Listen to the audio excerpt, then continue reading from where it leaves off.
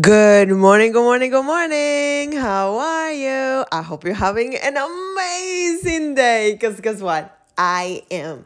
Today, I want to remind you that it is more important to feel good about what you want instead of what you say you feel about what you want. And I bet you're like, what? Let me explain.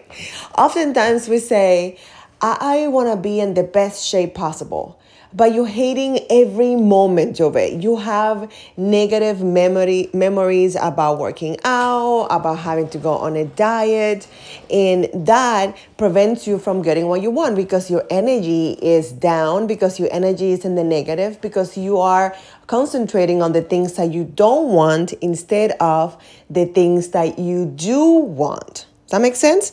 So what is the alternative? The alternative is to concentrate on the things that you do want. For example, you're going to feel better about yourself. You're going to be able to wear that cute outfit that you haven't worn in a while. You are going to be able to be more confident, and you're going to feel excited about your high school reunion. You're gonna be able to go on a hike. All the positive things that come with being in the best shape possible. Do you see the difference? You can concentrate on the negative and continue to get negative results, or you can concentrate on the positive and get the results that you want. So think about, how am I being with the thing that I want? How am I showing up? How do I feel about it? And if you don't feel good about it, then you might as well change your physiology, like Tony Robbins says. Move, jump, change your mind about it, and you watch how your results change when you change your mind about what you want.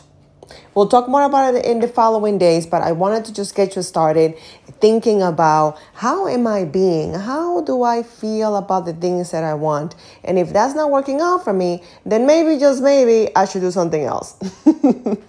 All right, try that and let me know how it goes.